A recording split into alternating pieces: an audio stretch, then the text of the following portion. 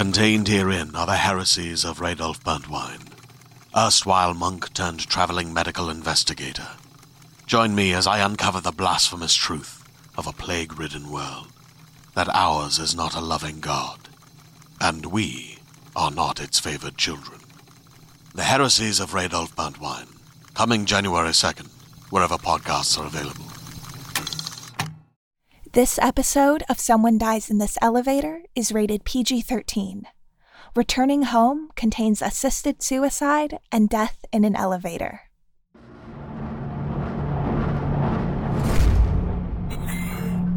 Attention all personnel, Spider B-52A is now 15 minutes from the terminal platform. Please secure all loose cargo and return to your seats within the blue zone. I suppose we should strap ourselves in. Nah, there's plenty of time. That's for folks doing actual work, which we've got none of on this trip here, thanks to my union connections. There's still a few strings to pull for us old-timers. Well, you know best. Besides, my chair's gonna protect me against pretty much anything, up to explosive decompression. Your shell... Carapace. Does pretty much the same, am I right? Perhaps not to the same extent. I'm not precisely airtight, but you don't expect any issues, do you? I know it's one of the cargo climbers. I told him to send it up nice and easy, like. I thought you were out. I said... I asked if you had any candy left 2 hours ago, and you said... I was running out. All right, be that way. What is it? It says Botan Rice Candy. There's a cat on the box. Oh, yeah, the stuff that with the little wrapper that you can eat. I eat all the wrappers. Where your stomach doesn't even process the candy. I like the taste. And now I'm nervous about explosive decompression. It's safe. I promise. You'll make it to the top alive. They don't treat the cargo climbers roughly on arrival. I told them to be good to you. And you? You don't have to worry about me, remember? Old habits. I've been worrying about you professionally for years. Yeah, I've always wondered why so many of, your people... I'm not sure what you mean by your people. I am of a specific subset. Geographically, racially, of spiritual and cultural upbringing. Yeah, I know, but still, aliens. Still, humans. Well, you gotta admit, an awful lot of you who came to Earth wound up doing what do they call the healing professions? Have you ever thought it might be because when we discovered you, you thought it prudent to offer some form of aid when we revealed ourselves? I don't suppose I had. You're Doctors Without Borders. Do you know what your people wind up doing most often on Pear? What? Sales, generally. Sounds like us. Don't misunderstand. We are happy to buy. I thought you were going to say construction. I could put in a word with someone if you're looking for employment. Watch your sass. Remember, you're taking this trip courtesy of the work I did. And when I was your age, the spout was just a twinkle in some engineer's eye. A dream of an elevator into space. It was folks like me who made it happen. You have mentioned that, on occasion. More sass. Give me some of that candy. Your digestion will suffer later on. Oh, I did it again. 10 more minutes. Well, not yet. They 10 would've... minutes now from the terminal platform. 10 minutes. I know your time sense isn't that good. Heck, I can tell by the vibrations in the line. You spend enough time riding up and down, and you can tell the time to the next platform, and the one behind you by feel. How long was it? You've never said exactly. 18 years. How was that? The literature says the construction only took 16. Well, the company we contracted through had a 2-year warranty period. Stuck us on maintenance. So if any claims came through, we'd be on site already. This was their first time. Didn't want to take any chances. So you worked through every stage, start to finish. Well, not many of us saw the whole thing through. You had to be the right age, and there were accidents. You know, like any job site. And it didn't pay the best in the whole wide world, and you couldn't see your family so much. Folks moved along. But not you. Not me. They had to kick me out at the end.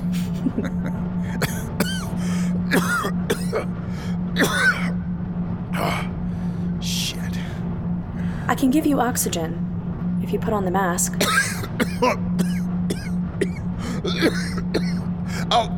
I'll use the mask when it's time to use the mask. Here. Help me with this candy. I don't know what you did to the damn wrapper. Get your claws on that for me.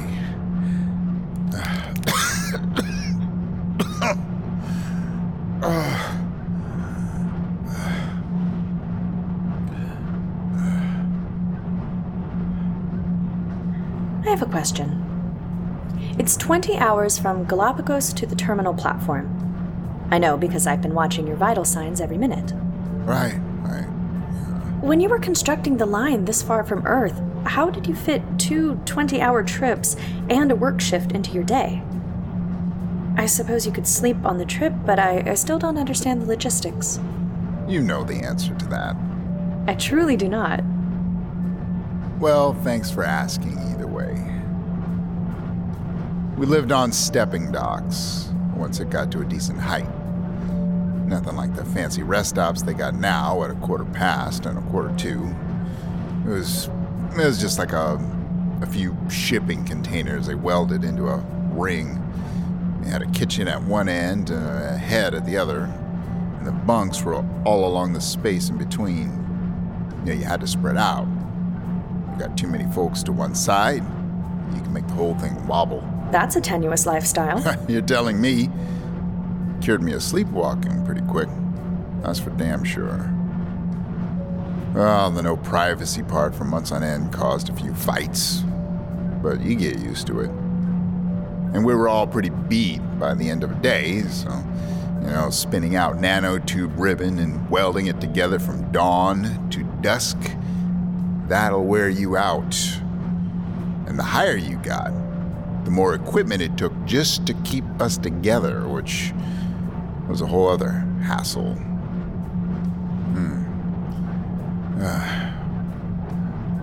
By the time we passed geostationary orbit...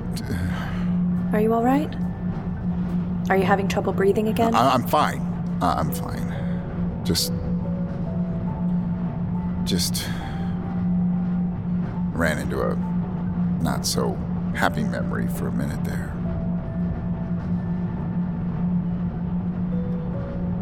Yeah, this was not long after the day we hit geostationary. We were supposed to have this center point party, and there was going to be some big wigs and special food that they sent up from Earth, and actually it wasn't the center of the line, it was a ways beyond it. But apparently it was the center of mass, and that was a big deal for starting to use the line to send stuff up and all. We saw the first spider that day. It was my friend Bodie who named him that because, he took over the comm system, started singing that song about the itsy bitsy spider, and the water spout.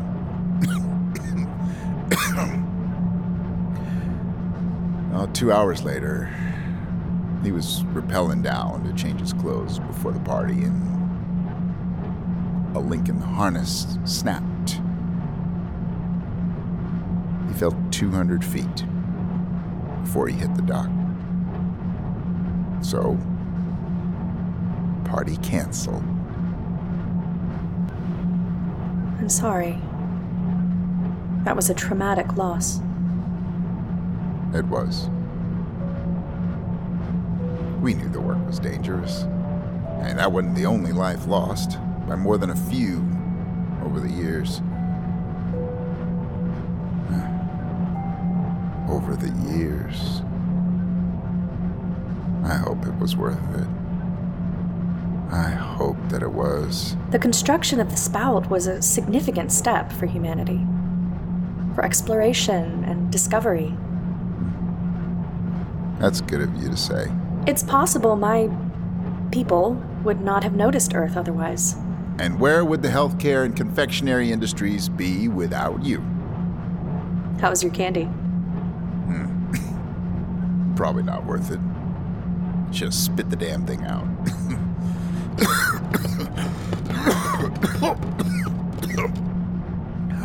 Oh, I'm glad you're here. It has been an illuminating experience. Same for me, I think. But I mean, I'm glad you're here now. I suppose it is time. Attention, Spider B52A is now 5 minutes from the terminal platform. 5 minutes.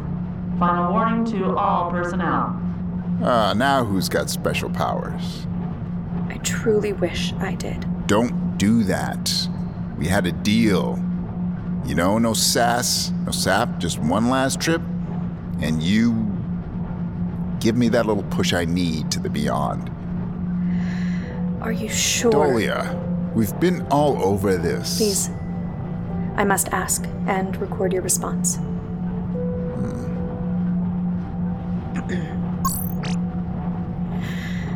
Are you sure in this moment that you have made the decision to end your life? Please reply in full sentences to verify your mental and emotional acuity. All right. My name is Gray Michaela Felix. I'm 68, and my mind is clear, well, other than the pain. I was diagnosed 10 years back with melanoma, skin cancer that dug in deep and ran wild, and I can't walk. I can't lay down. I can't hold a spoon to feed myself. It's eating away at me, and I feel every bite. It can't be fixed. And I don't want to live like this. I had a good life, most of it, and I want to choose how it ends. That's my statement. That damn well ought to be enough. It will be enough. I accept your statement and your request for assistance. Put on your mask. I told you before about the mask. Yes, but now, Gray, it is time. Oh. Yeah. Right. One more thing. I came up here of my own free will. I wanted to see it all one more time before I go. I still had access that worked, and I did it all by myself. Put that on record. I'm not getting anybody else in trouble. Understood. It's all on file. I will make sure it is sent through the proper channels before I... never mind. So, Gray, you must put on the mask Wait, so that I can... wait. No. What? Before you what? It's not important. The mask Show me is... the inside of your bag. That's an awful lot of candy for 2 days' trip. And that's the baseball I gave you from the time I saw the dragons. What's going on here? It's nothing. I'm taking a trip. There are literally only minutes left. It's never really 5 minutes. But you better talk fast. The same legal issues that required your statement will make it difficult for me to maintain my practice after your body and my participation are discovered. You are fairly well known. There will be repercussions. Thus, I have decided... Yeah, to get out while the getting is good. Damn it, Dolia. I can't let you do that. Not for me. Not because of me. Stop. there isn't time to argue. And it's not just because of you. The fact that there are still laws like this is reason enough to depart. I'm ready to return home. To your people. To my people. And you've got a plan. When they open the doors and find, well, just you, really, what's left of me won't count. There will be questions, but you are known to be ill, and I am your registered caregiver. My answers will last for long enough, and I will submit a report when I am safely away. And you're sure you can get safely away? Multiple passenger ships are departing, and I have a friend who works on the baggage crew. Oh, well, as long as you've got a plan. Shit. Okay. Now they're reeling us in. This is the last damn minute. Put on the mask. I should record again.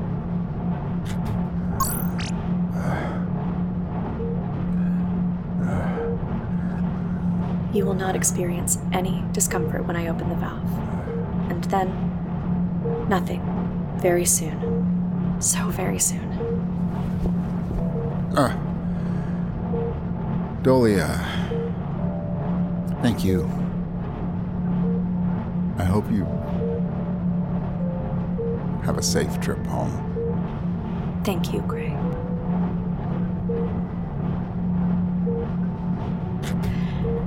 I'm switching the feed from oxygen to the secondary cylinder.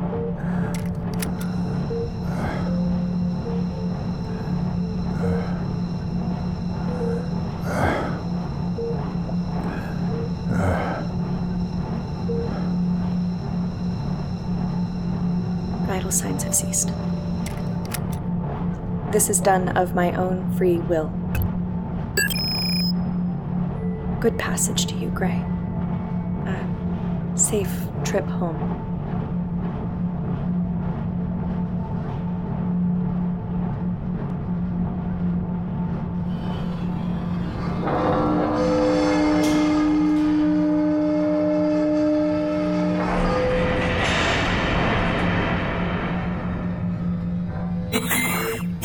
All personnel, docking announcement.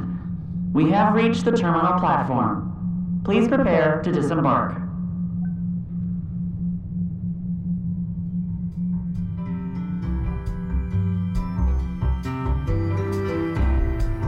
Returning Home was written by DJ Silvis and directed by Evan Tess Murray. Script editing by Jesse Shushu. Dialogue editing by Cole Burkhart. Sound design by Brad Colebrook. And music by Trace Callahan. Starring Caroline Minks as Dola, David S. Steer as Gray, and Sina Breyer as the voice of the announcements.